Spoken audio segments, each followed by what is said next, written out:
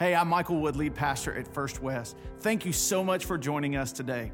Here in just a second, we're going to dive into God's Word and to see what it says about who He is, about who we are, and about the hope that can be found in the gospel of Jesus Christ. I pray that today God's Word will encourage you, it'll challenge you, and it'll allow you to see that no matter where we find ourselves, there's always hope because of Jesus Christ. So let's dig in and see what God has for us today in His Word.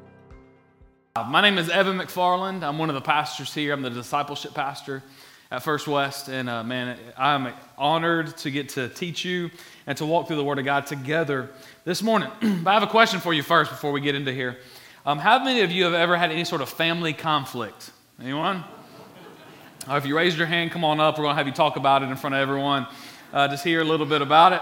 I would never have you do that, but we all experience family conflicts, and for some of them, it is funny. We can talk about it. We know family can be one of the most, one of the greatest areas of conflict in our lives, right? And for sometimes we can look back on those moments, and they're funny now. We were being ridiculous, or man, that's been resolved, and it's all good, and we have a good relationship. But for some of you, when I say family conflict, you're still in the midst of a situation where a relationship with a family member has never been the same, right? Something's been said and action's been done that has deteriorated that relationship, and there's unforgiveness between the two of you. And we know this to be true with family. Like, forgiveness hurts in all situations, because when I say the word forgiveness, we don't forgive in good moments. We don't forgive in good situations. We have to forgive difficult moments. We have to forgive hurtful moments. And so when I say forgiveness, it is hard just off the bat, but then when I make you apply that, we have to apply that to our family, we realize it can be even more difficult.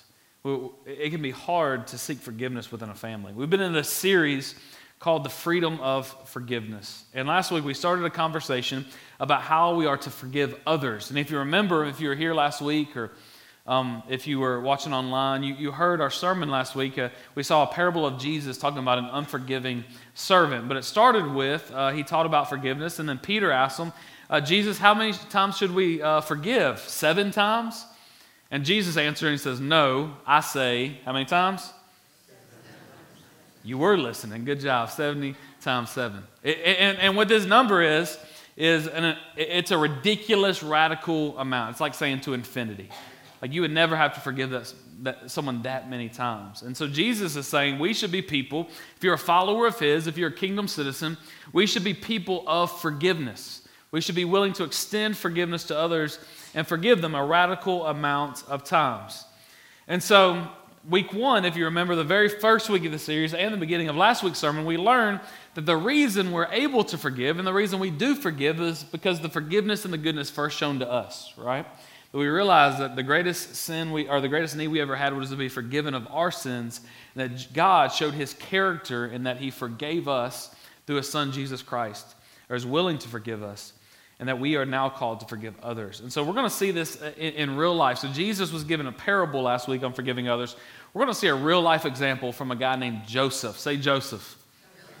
We're going to see a real life example from a guy named Joseph. And maybe you're pretty familiar with, when I say Joseph, I'm not talking Mary and Joseph.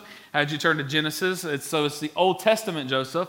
And maybe right now, if I had you start calling some stuff out, you could tell me about Joseph. I'm not going to do that, so don't start yelling.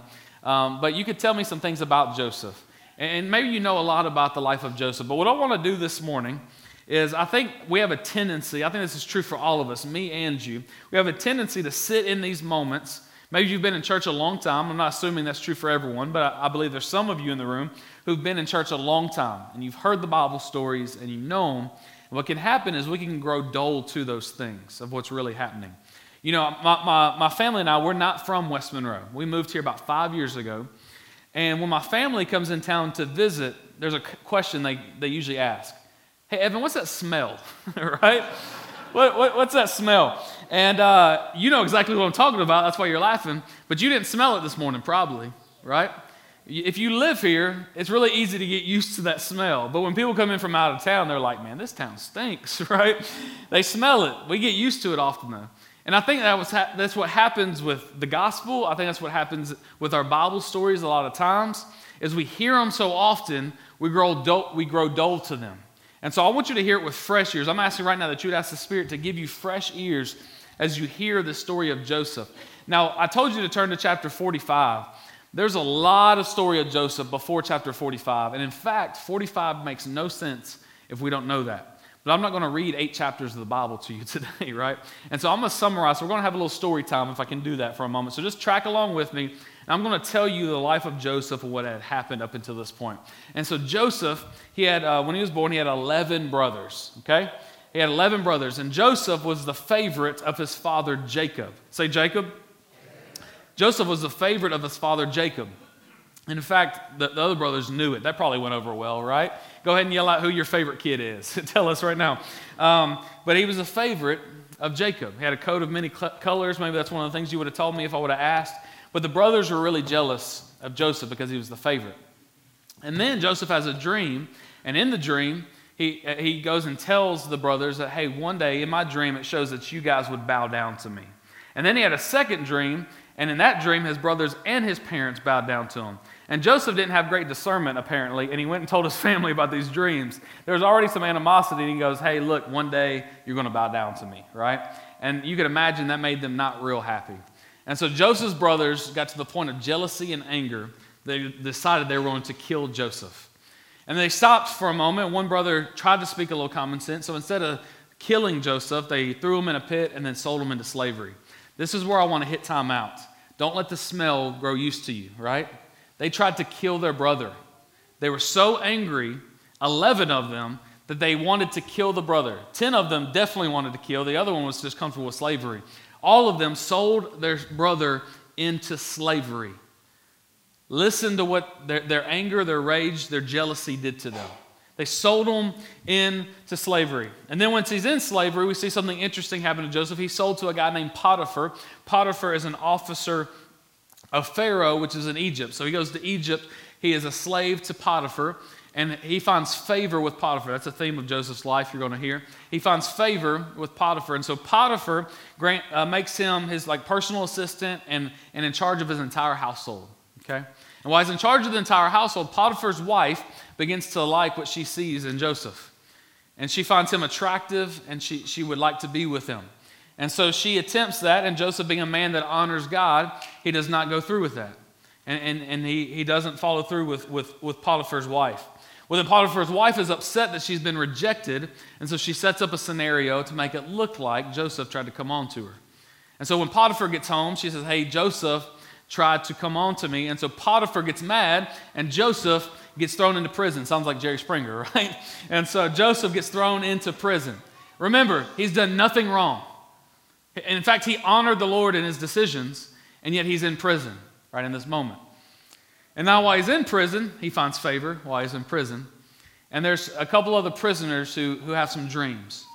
And they can't figure out what those dreams mean. And so Joseph, through the power of God, interprets those dreams. And he tells them what they're going to mean. And for one of them, not so much the other one, but for one of them, the dream was a good thing. And that one was a cupbearer. And he tells the cupbearer, he says, hey, listen, when this dream comes true and you get out of here, remember me. Remember I helped you in this moment. And so the cupbearer, the dream comes to fruition, and he gets out, and he does not remember Joseph. And so he's been betrayed by the cupbearer. He's been forgotten by the cupbearer. So he's still in prison. Well, years later, sometime later, Pharaoh has a dream, and he wants to know what the dream means, and no one can tell him what this dream means. And so the cupbearer says, hey, look, I knew a guy in prison who helped me understand my dream. Can I go get him? And so they get Joseph, bring him to Pharaoh. He tells Pharaoh what the dream means. And so he finds favor with Pharaoh. It's a theme of Joseph's life. And in this favor, he places them over all the land of Egypt. You see, in the dream, he told them that, or in the interpretation of the dream, he told them a famine would be coming, and so they were to store up food. And so Joseph is in charge of this storing up food and then selling the food to people during the famine. And while he's doing this, his brothers show up. A lot happened between brothers and then, right? But his brothers show up. And he recognizes them, but they don't recognize him. It's been a long time since they've seen each other. And his younger brother, Benjamin, now Benjamin, he wasn't a part of the scheme to get rid of Joseph. He's younger than Joseph. And so Benjamin and his father aren't with the brothers the first time they meet Joseph. And so he sends them back to get Benjamin. So Joseph recognized them, but they didn't recognize Joseph, and they leave to go back to get Benjamin. They come back with Benjamin. Joseph gives them the grain they need because of the famine When they head out, Joseph has his cup slipped into Benjamin's bag. What it looks like is that Benjamin has stolen this cup from Joseph. And so as they're leaving, Joseph sends his men after him, and he goes and they find the cup, and they say, hey, have you stolen from Joseph? And so they take them under arrest and they bring them back to Joseph. Now Joseph is the one who set up that scenario. So why was he doing this to his brothers? You see, he's catching them. He catches them, and what he tells them he's going to do is to punish the younger brother Benjamin, who had the cup in his bag. What he wants to do is to see how they'll respond in this moment. You see, Joseph put his brothers in a position to abandon another brother just like they did him. And he wanted to see how they would respond. But this time, the brothers refused to lose another brother. And they responded in a way that they had changed, and they passed the test that Joseph gave them. And all of that gets us to Genesis 45. If you would, let's stand in the honor of reading of God's word as we see the response to Joseph and his brothers.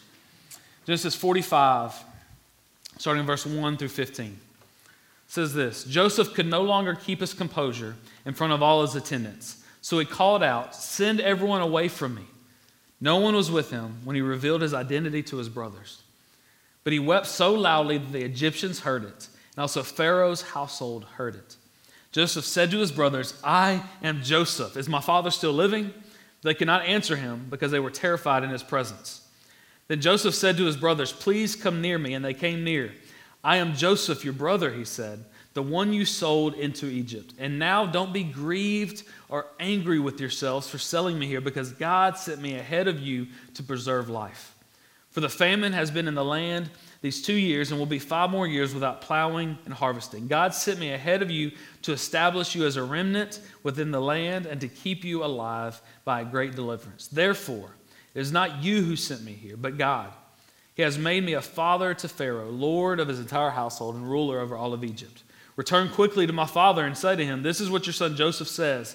God has made me lord of all Egypt. Come down to me without delay. You can settle in the land of Goshen and be near me.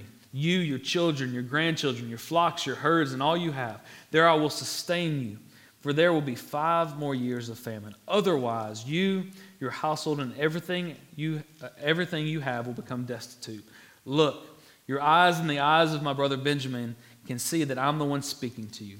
Tell my father about my glory in Egypt and about all you have seen, and bring my father here quickly.' Then Joseph threw his arms around his brother Benjamin and wept. And Benjamin wept on his shoulder. Joseph kissed each of his brothers as he wept. Afterwards, his brothers talked with him." Let's pray. Heavenly Father, God, we love you. You're a gracious God, a providing God, a forgiving God. God, as we see your heart reflected in the life of Joseph, would it compel us to be a forgiving people? God, forgiving is hard. It means stepping into the hurt, but it honors you, so would we do it? God, as we dig into your word today and discover the truth of it, would we look more like you when we walk out of this room than when we walked into it today? In your name we pray. Amen. You guys can have a seat. So there's a lot going on with Joseph in this story, isn't there? There's a lot of moments that got him here. His hurt, his family dynamics, his rights, his power, all this stuff. But ultimately, faced with this moment, Joseph chooses forgiveness. And that's where we're going to pull our main idea from today. Our main idea is really simple, but we're going to unpack the power of it. Our main idea is this, if you're taking notes. Forgiveness allows for restoration. Forgiveness allows for restoration. Now, this word restoration, we need to understand what that means. And so restoration, if you just look up the definition, it says the act of returning something to its former place or condition. The act of returning something to its former place or condition. I was even talking this week, and you could even maybe sometimes say to a better condition than it was before, right? If you're restoring an old car, that car, when you restore it, may be in better condition than it even originally was, right? So restoring it is returning it to its former condition or an even better condition. And so we'll focus on the effects of restoration in our life next week in our sermon. But this week, I want to show you how forgiveness opens the door to restoration, to what was broken being brought back together. An important note that we need to understand as we walk into these next 2 weeks, and please hear me clearly when I say this, that restoration is not possible without forgiveness, but forgiveness does not always lead to restoration. Okay? Hear me when I say that. The restoration is not possible without forgiveness. It has to start with forgiveness. But forgiveness in our life does not always lead to restoration. We looked at last week that it is the heart of God to redeem and restore what is broken. But we also looked at what forgiveness is not. And we realize sometimes that an offense has happened, a crime has happened, something has happened, that the relationship is just never going to be the same, right? And we realize that's true, that trust is never going to be rebuilt. We understand that. But in order for that relationship to ever be restored, it has to start with forgiveness. It doesn't always lead there, but it starts there every single time. Forgiveness allows for restoration. So our first point from this text as we walk through, we're going to kind of break it down. Our first point is this: forgiving people, hear me, forgiving people show grace instead of retribution. Forgiving people show grace instead of retribution. What do I mean by that? Look at verses 1 and 2 again. Joseph could no longer keep his composure in front of all his attendants, so he called out, "Send everyone away from me." No one was with him when he revealed his identity to his brothers, but he wept so loudly that the Egyptians heard it, and also Pharaoh's household heard it. You see, Joseph can't control his emotions any longer. He tells everyone to get out of the room. Why is he sending everyone out of the room? Why does he have to clear the room in this moment as he can't control himself? Well, we need to understand all the things that happened to him prior, but let's look at what happened to him right before in verse 33. You see, he just caught them with the cup in Benjamin's bag. And Judah, he had promised their father Jacob.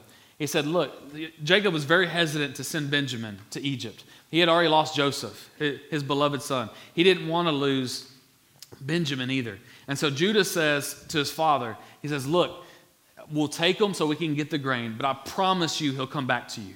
I promise you I'll bring him back. And in verse 33, as they've been caught with this cup, he says, now please let your servant remain here as my Lord's slave in place of the boy. This is his brother pleading on behalf of Benjamin. Let him go back with his brothers. For how can I go back to my father without the boy? I could not bear to see the grief that would overwhelm my father. Right? He's begging that, hey, don't keep Benjamin. That's going to break my father's heart. Don't abandon him. You see, Joseph, as I told you earlier, was testing his brothers. You see, last time when they had a moment of jealousy, when one was perceived as the favorite, they took the advantage they had. They took the opportunity they had to get rid of that brother. And so in this moment, Benjamin, as the favorite, the only one who the father pleaded, hey, don't let him go to Egypt. I love him. They have an opportunity again to get rid of that brother. But they choose differently. They showed they had changed. The word we would use in church a lot is repented, right? They had changed their behavior and how they acted towards him. So Joseph, in seeing this, had restrained himself for as long as he could, and he instructed all the people, all the attendants to leave. Why did he ask them to leave? This is so important for us. You see, he wanted this moment, he needed this moment to be exclusive to his family, just to his family. Why is that important? And why is this a principle we need to know right now? Hear this, and this is going to be hard for us. True forgiveness doesn't want to see the one being forgiven harmed. True forgiveness does not want to see the one being forgiven harmed. We handle the matter privately in order to protect them. This is a hard principle. Now, what I'm not saying here, what I'm not saying clearly, I'm not talking about in criminal offenses. I'm not talking about where abuse has happened. Those things need to be brought to light in the proper way, and so that those can be found out and made right. But in instances where we've been wronged, in instances where we've been where we feel hurt, we've been stabbed in the back, betrayed, whatever the situation is, true forgiveness doesn't say, I'm going to handle this publicly so people know what they did. That's not true. That is not true forgiveness. You see, Joseph, he wanted this moment in private because remember the story I told you of Joseph. He is highly favored in Egypt, right? And he's favored by the people who are in that room who are surrounding him. Oftentimes people in power have a lot of yes men around them, don't they? And so they had a lot of people around him that probably looked up to Joseph. And so in that moment, if he would have said, brothers, you are the ones who sold me into slavery. You are the ones who betrayed me. You're the ones who tried to kill me.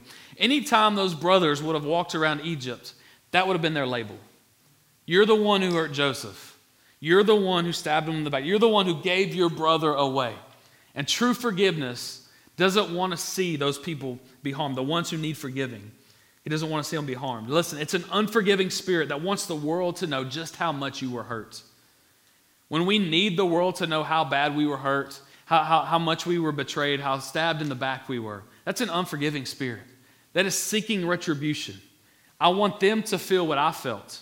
I want them to experience consequences that I have felt. We want them to be hurt, and that's not forgiveness. Scripture tells us that love covers a multitude of sins. And that is what forgiveness is in our life. We don't seek to hurt the person. We don't seek to expose them. We don't seek to make them walk through what we walk through. But true forgiveness handles it privately. Verse 3, he goes on and says, Joseph said to his brothers, I am Joseph. Is my father still living? But they could not answer him because they were terrified in his presence. So you see, this moment's an absolute shock to the brothers. That Joseph recognized them, remember, but they didn't recognize him the first time. And why is this such a shock to the brothers? Well, one, they've been telling people Joseph was dead. If you read back in the story, they've been telling people that Joseph was dead. And you know how you say something long enough, you kind of start believing it, right?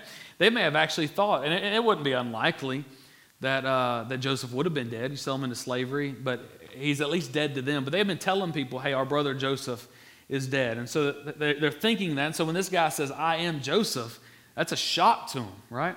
Not only that, something we need to think about in the context. Joseph is Egyptian now. They are Hebrew. They speak different languages, right? If you read back in the text, there's an interpreter between the two of them. There's an interpreter. Joseph would say something and would tell the Hebrews what was said, right? So in this moment, but remember, everyone's cleared out. It's just a family. And so he's been speaking to them through a translator. In this moment, in their native tongue, in their language, he says, I am Joseph. Imagine the weight of that moment that they felt. The terror in that moment. Everyone is gone now, and this sound of I am Joseph exploded on their ears and created terror in their hearts. Remember, not only did they sell them to slavery, they just got caught with the cup. They don't know Joseph planted that cup. And so in this moment, they're expecting punishment. And they see their brother who is crying now, who they sold into slavery in front of them. And he asks about their dad, and they can't even answer him. Now look at verse 4. Then Joseph said to his brothers, please come near me. They came near. I am Joseph, your brother, he said, the one you sold into Egypt. You see, this command had several purposes. It's not, hey, come close to me so I can punch you in the face, right? It's come close because Egyptians and Hebrews wouldn't get near each other. They considered it unclean. So he's showing them, hey, come near. It's a sign of hey, trust, right? Come near to me. Come near so you can see my face. I am Joseph. I've changed, but I am Joseph. And then moreover, he gives them a detail that only they would know, that only Joseph would know. I'm sorry. He says, the one you sold into Egypt. No one else knew what had happened to Joseph. So he tells them, hey, I am Joseph, and I'm proving it. Come near me. I'm the one you sold into slavery to Egypt. And with all of that, there could be no question that this was their brother standing in front of them. And this next verse is absolutely amazing. And if you hear no other verse, I want you to hear this verse. And I want you to think about what we learned. Don't let the smell grow familiar, right? Think about all we learned. That he's been betrayed, he's been sold, he's been lied on, he's been forgotten by his family, he's been abandoned, all of these things have happened in his life. And what's his response in this moment? Verse 5. And now, don't be grieved or angry with yourselves for selling me here, because God sent me ahead of you to preserve life. You see, he has every right in this moment to get even, but he chooses grace instead of retribution. He chooses forgiveness instead of getting even with them. How is this possible for Joseph? How is it possible for him to sit here in this moment? Well, I think there's a principle that we're mistaken of in life. When we talk about forgiving others, oftentimes we don't think we have to give forgiveness to someone until forgiveness is requested, right? That they've wronged me, and I'm going to do me until they come to me and say, hey, I'm sorry for what I've done. Would you forgive me? And then we're like, okay, now they've shown repentance, they've shown that, then yes, I will forgive them. But that's not true. That's not the case. You see, forgiving others must happen internally before it can happen externally. Joseph didn't know this moment was going to happen. Sometime along that story of Joseph that I've mentioned to you, that I told you, Joseph internally had decided to forgive his brothers. And so he is ready for this moment, for restoration, to be with them again, because internally he had decided to forgive them. You see, Joseph, as they're sitting there, and these brothers are terrified, and he's weeping. He had chosen to forgive them already. And so when this moment occurred, he chose not to seek revenge. He chose not to avenge the wrongs, but he chose to give grace instead of retribution. We love a good revenge story, don't we, in our culture? Like, if there's a revenge movie out, it usually blows up in the box office. How many of y'all have seen a movie called Taken? Anyone seen Taken before? Yeah, a few of us. And so taken, spoiler alert, his daughter is taken, right? And his daughter's taken, and Liam Neeson, he goes on a rampage to get his daughter back. And you're rooting for him the whole time, right? Get revenge. Do that to them. Don't just get your daughter back, but make them pay. Make them suffer for what they're doing. Maybe you've seen the movie Gladiator, right? Gladiator, yeah, there we go. We got a little classic revenge movie. Man, we are rooting for him to get revenge at the end. Maybe you don't watch those movies, but maybe you watch superhero movies, and the idea of the Avengers, right? Avengers Endgame, when they come and they avenge the world for the wrong that had been done to mankind. You see, we love these stories of, hey, make it right. It's built within us. Make it right. Get even. Get justice for yourself. And I want you to think, how satisfying would that be in this moment for Joseph? How satisfying would it be for us to read, don't let the smell grow familiar. Take a step back. And Joseph, he's gotten to this point. You've read the story. Imagine you didn't know what was next. He's gotten to this point. Brothers in front of him. They're vulnerable in front of him. Hey, draw close. And at that moment, he could have had like the police bust in and arrest him and take him to prison. He could have punched him in the face. He could have had him killed. He could have done so many different things to us. And in a movie setting, a lot of us would be like, that's what they deserve, right? When he was just a boy, they got rid of him. They sold him into slavery. They threw him in a pit. They tried to kill him. That's what they deserve. That's not forgiveness. That's not the picture of forgiveness. That's not what we see in Joseph. That's not what we see in the life of Jesus. That's not forgiveness. Forgiveness, hear me, is grace instead of retribution. It's forgiving. It's letting it go and not wanting to pay them back for what they've done to you. This is so hard. How is that possible? How is it possible that forgiving people show grace instead of retribution? That leads us to our second point today. Our second point is this: forgiving people recognize God's perspective.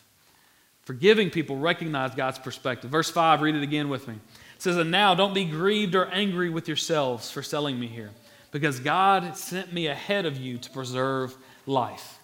What does it mean, God sent me ahead of you? It's an interesting phrase he uses. Look down at verse 6. Keep going. For the famine has been in the land these 2 years. There will be 5 more years without plowing or harvesting. God sent me ahead of you, there it is again, to establish you as a remnant within the land and to keep you alive by great deliverance. Therefore, it is not you who sent me here, but God. He has made me a father to Pharaoh, Lord of the entire household, and ruler over the land of Egypt.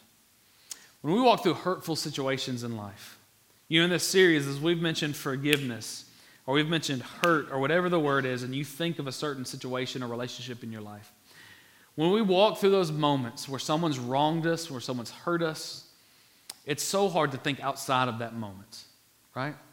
If you've been hurt, if you've been betrayed, that moment becomes all-consuming in your life, doesn't it? You think of how you're going to get out of it, how you're going to get them back, how you're going to make it known, how you're going to make it right. Whatever it is, it just becomes all-consuming. When you're laying in bed, when you're working during the day, when you're going about your business, it becomes all-consuming. And it's hard to see outside of those hurtful situations. All we see is the hurt and the immediate moment. But we see the opposite from Joseph here.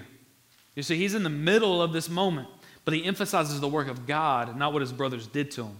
Verse 5, God sent me ahead of you in order to preserve life. Verse 7, God sent me ahead of you to establish a remnant. Verse 8, they did not send me to Egypt, God did. We see he has a different perspective than just focusing on the problems. He knew they had done wrong. He knew they had hurt him. He knew they had tried to kill him, but he did not focus and dwell on that. He had a different perspective that allowed him to forgive. He chose to focus on the provision that God had for him. He focused his perspective on how God was working in the situation. You see, Joseph's words allow us and allow the brothers to pull back the veil to see what God had really been doing behind the scenes. It was bigger than selling them into slavery. It was bigger than Potiphar's wife. It was bigger than the cupbearer. It was bigger than all of that. God overruled the hateful actions of the brothers and worked it all out for good, right? He worked it all out for good. Was it for Joseph's good? Not always. Was it for God's good? Yes, always. He worked it out to bring glory to himself. God used Joseph as an instrument to bring provision to his people, and then Joseph recognized God's perspective, that this wasn't by accident. Were the brothers still responsible for their actions? Yes, absolutely they were accountable for their sin. But God still used them to accomplish a divine purpose. It's one of my favorite attributes of God is his redeeming quality. We could have a whole time today speaking on the sovereignty of God and what he makes happen, what he allows to happen, all that. But what I know about him is I trust him. And what I know about him is he redeems the bad things that happen in life. He is a redeeming God for his purpose, for our good and his glory. And so you've been hurt. Think about the hurt that you've walked through. Again, as I mentioned it, what are the things that pop in your mind, the terrible moments of your life? I want to tell you a great promise in Scripture this morning. Those terrible moments, the hardest moments, the moments of betrayal, hurt, backstabbing, broken relationships, family conflict, those moments, they aren't for nothing. You see, God is working and redeeming those things. We see a great promise of this in 2 Corinthians chapter 4, verses 17 and 18. Listen to this. Just listen and let it absorb in your mind and your heart. For a momentary light affliction is producing for us an absolutely incomparable, eternal weight of glory.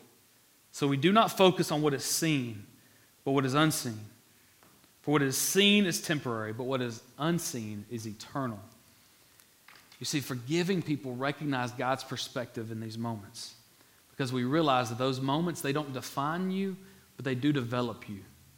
See, God's using them to make you into who he wants you to be. Joseph was able to see past the betrayal of all the people in his life. He was able to see past the hurt of his brothers, and he realized God's perspective. He realized God was using it to provide for his family and for his people. And forgiving people, we can be forgiving people when we zoom out and we see God's perspective. Look at verse 9 with me. Return quickly to my father and say to him, this is what your son Joseph says. God has made me Lord of all Egypt. Come down to me without delay. You can settle in the land of Goshen and be near me. You, your children, your grandchildren, your flocks, your herds, and all you have. There I will sustain you, for there will be 5 more years of famine. Otherwise, you, your household, and everything you have will become destitute. What I love about Joseph is he is so much into God's perspective that he's not just seeing God's perspective in his past of how God worked all that, but he's seeing God's perspective in his future as well. That God's put me here through all these steps. He's redeemed all of them to have me here that I can provide for my family and for my people. Hurry up, go tell Dad I have a place where all the needs will be provided for because there's a lot of famine left, but God brought me here for this moment to help you guys. Man, forgiving people have God's perspective. They see things from God's perspective. His forgiveness and perspective then leads us to our last point, point number 3 today. Forgiving people rejoice in relational restoration. Forgiving people rejoice in relational restoration. Verses 14 and 15, they're so good in here. As we've just read everything we've read, look at what the end result this time of Joseph and his brothers are. It says, then Joseph threw his arms around his brother Benjamin and wept. And Benjamin wept on his shoulder. Joseph kissed each of his brothers as he wept. And afterward, his brothers talked with him. Such a beautiful moment here. You see, Joseph first embraces Benjamin. Remember, Benjamin didn't have anything to do with him being thrown in slavery. He goes to Benjamin, and he hugs him, and he's weeping, and they kiss one another and love one another. And then, as a sign of forgiveness, goes to each of his brothers and hugs them and kisses them as he is crying. Imagine there's a lot of emotions in the room at this time. It's overflowing. You see, times like this, it wasn't a time for explanations or excuses for all that had happened. It was a time for outpouring of love and forgiveness. I love on my timeline on social media when a deployment video pops up. You know what I mean? Not when someone gets deployed, but when someone gets to come back home, right? And a lot of times it's like a little girl, she's at school or something like that, and she's just going about her normal day at school. And out of nowhere, right, she's at her desk or something, and then behind her, her father appears. And her father's been gone for years overseas. And what happens in that moment as this little girl sees her father, what happens in that moment, the little girl doesn't say, oh, look, it's my father. Let me tell you 8 reasons, 1, 2, and 3. I've missed you so much, Father, and I'm so glad to see you. And what happens on this side is the father doesn't say, oh, daughter, it's so good to see you. Let me give you reasons A, B, and C why I had to leave, but now I'm back. What happens in that moment? They embrace one another. They cry, they weep together, they kiss one another, they embrace one another. Because what was separated is now back together. And it doesn't need words, it doesn't need explanations, it doesn't need excuses. It is an outpouring of love and forgiveness. The reunion between Joseph and his brothers, it was emotional, it was highly emotional. because the relationship that was thought to be dead is back alive. The relationship that was lost is now found. And we see that this true restoration, real restoration, returns it, remember, to its original condition or an even better one. It's not temporary. And so this real restoration lasted a lifetime. You don't have to turn there, but if you were to turn over to Genesis 50, this is the end of Jacob's life, their father, right? And at the end of his life, he had just passed away, and the brothers begin to worry again. Hey, I know Joseph told us he had forgiven us, but Dad's gone now, right? You ever had a family situation when a parent passes away or is gone and it kind of goes into chaos, right? And some of us have experienced that. And so they're worried that, hey, maybe Dad was the only thing holding Joseph back. And so they're worried, hey, send word to him that our father's last words were that you don't get back with us, right? That you're not angry with us. And so Joseph tells them, he tells them in verse 18, his brothers also came to him, bowed before him, and said, we are your slaves. 19, but Joseph said to them, don't be afraid. Am I in the place of God? You planned evil against me. God planned it for good to bring about the present result, the survival of many people. Therefore, don't be afraid. I will take care of you and your children. And he comforted them and spoke kindly to them. You see, this restoration lasted for a lifetime because forgiveness allows for restoration. Remember, that's our main idea today. It doesn't guarantee it, but it's not possible without it. Next week, like I told you, we're going to look at the effects of that restoration, but we see here that it starts with forgiveness. Joseph, he recognized the Lord's hand at work in his life, and even in the midst of how he was wronged. As we saw in verse 20, you planned evil against me, but God planned it for good to bring about the present result, the survival of many people. You see, Joseph had to go through many sufferings and hard situations and betrayals in his life. But he showed grace instead of retribution. He saw things from God's perspective, which led to relational restoration with his brothers that he rejoiced in. This is hard principle for us because I told you before, especially with family, these moments of hurt, most of us haven't been sold into slavery by our brothers, right? But we've experienced real hurt within our family units. And maybe you've had a friend, a brother, a sister, a parent, grandparent, someone, a cousin. And as I talk about this today, you think about that situation and how hard it is to forgive them. And really what you've chosen to do for many of us is we just choose to ignore it, right? The relationship's never going to be the same with that person again. Or we're passive aggressive towards each other. We say hey to each other at Thanksgiving and Christmas, but that's the extent of the relationship now. That doesn't honor the heart of God.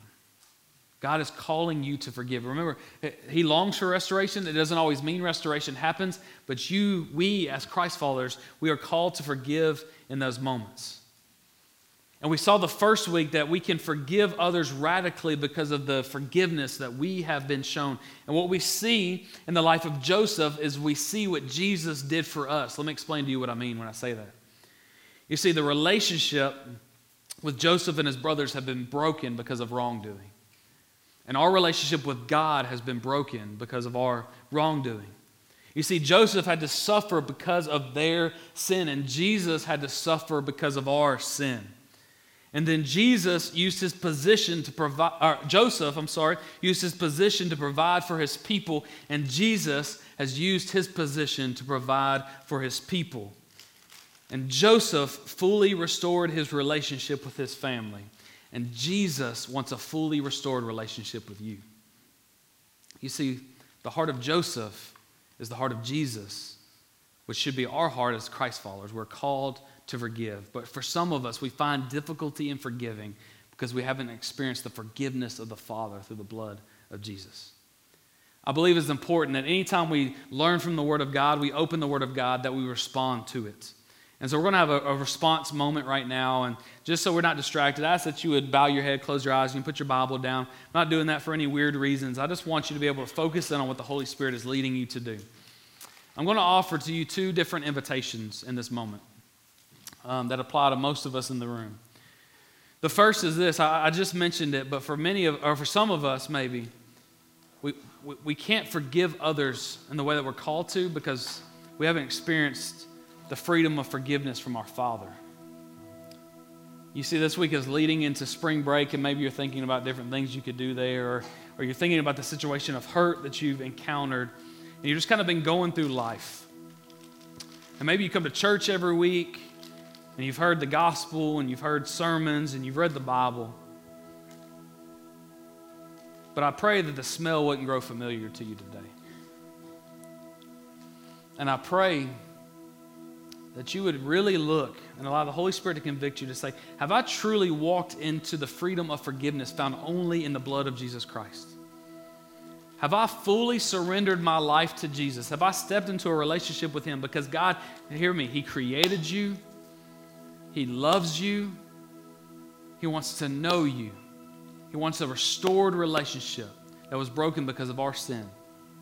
But that is only possible through placing our faith and trust in Jesus Christ.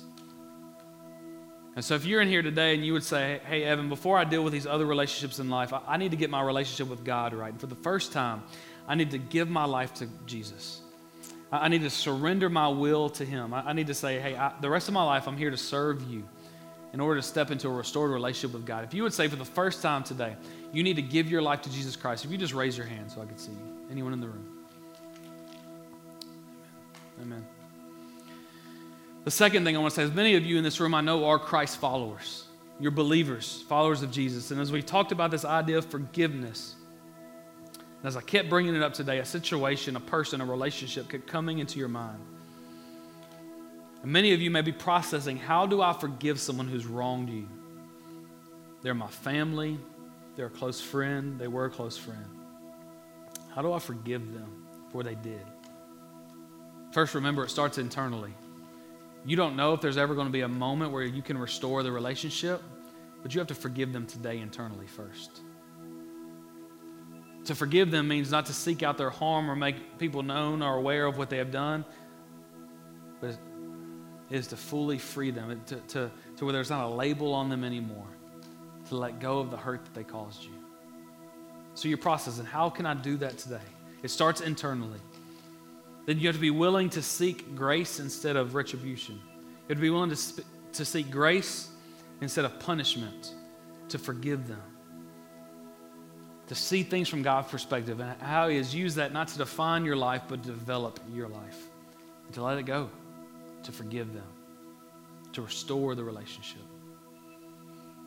I just want to ask so I can pray for you in this moment. Is there anyone in the room who would say, man, Evan, I need help forgiving someone? And as you've talked about this today, I need to take a step. I need to forgive them internally. Whatever you process, and there's a relationship where I know I need to forgive someone, but I'm struggling to do it. Evan, would you pray for me? Anyone, would you raise your hand if that's you? I see you. Let me pray for you. Heavenly Father, we love you. And God, we thank you for this morning. And God, on a day like this, a lot of times the last thing we want to do is think about the hurt in our life. But God, I believe for so many of us, it's a step we need to take to grow more intimately with you, to know you more. So God, I pray that we would surrender our pride, we would surrender the need for revenge or to get even, and we would surrender to forgive people. God, I pray for strength in that. I pray for discernment and wisdom. And God, they would seek counsel and seek wise counsel if they need help knowing how to do that. God, we thank you first and foremost for your forgiveness to us. It's the greatest thing we needed. Thank you for your love. In your name we pray. Amen. Thank you so much for joining us today. We hope, again, that you were encouraged by what God had to say for you and for your life. I just want to extend an invitation for you today. Maybe today you realize that you need Jesus in your life. Maybe today you just need to take that next step in your spiritual walk, or maybe you've got a spiritual need. And I want you to know that we would love to come alongside you and serve you any way that we can. Feel free to reach out to us at firstwest.cc, or you can call the church, 318-322-5104. And we would love to help you in what God is doing in your life. Have a great day.